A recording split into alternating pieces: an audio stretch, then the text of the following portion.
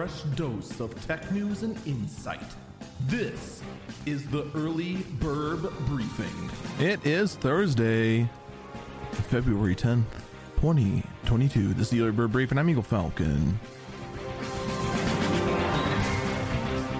All right, well, first things first. There was a Nintendo Direct announcement today. A lot of very interesting games, but a lot of people on Twitter are right now complaining, "Yeah, there was no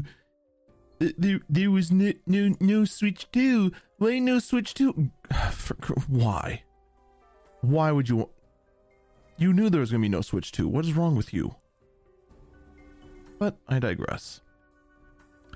We also did get the Samsung Unpacked event, and it was very interesting, to say the least. We got the Galaxy S22 series. The 22 and the 22 Plus are basically what you would expect. Various upgraded versions of the previous gen, and actually look very, very similar. Glass backs, metal sides. No cheaping out with plastic this time around. Good. The S22 Ultra, on the other hand, it's a Note. It has a flattened top and bottom like a Note. It has sharp corners on the edges like a Note. It has maximum screen real estate like a Note. It has a very business-like look on the back like a Note.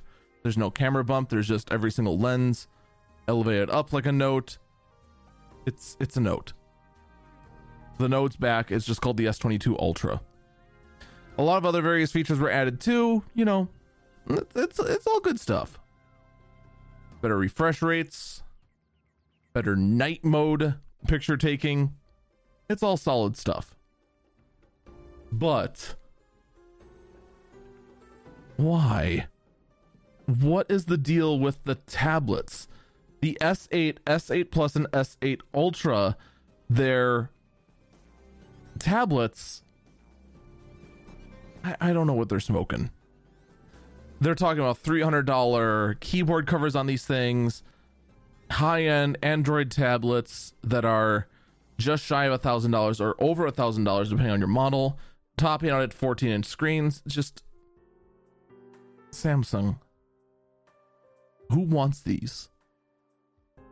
Who actually wants it? Who are the people that want to spend $1,100 on a tablet with an operating system that's not built for a tablet when you could have gotten basically any other computer? It's just kind of baffling, to say the least, and I really do hope that they work on this. That this is all, I hope the best for them. I'll just say that much. I hope the best for Samsung. That's all I can say. That's just all I can say. This event, pretty much, the S22 Ultra was the highlight. Everything else was just kind of, it happened. And that's pretty much it. That's going to do it for me. Stay safe and stay healthy.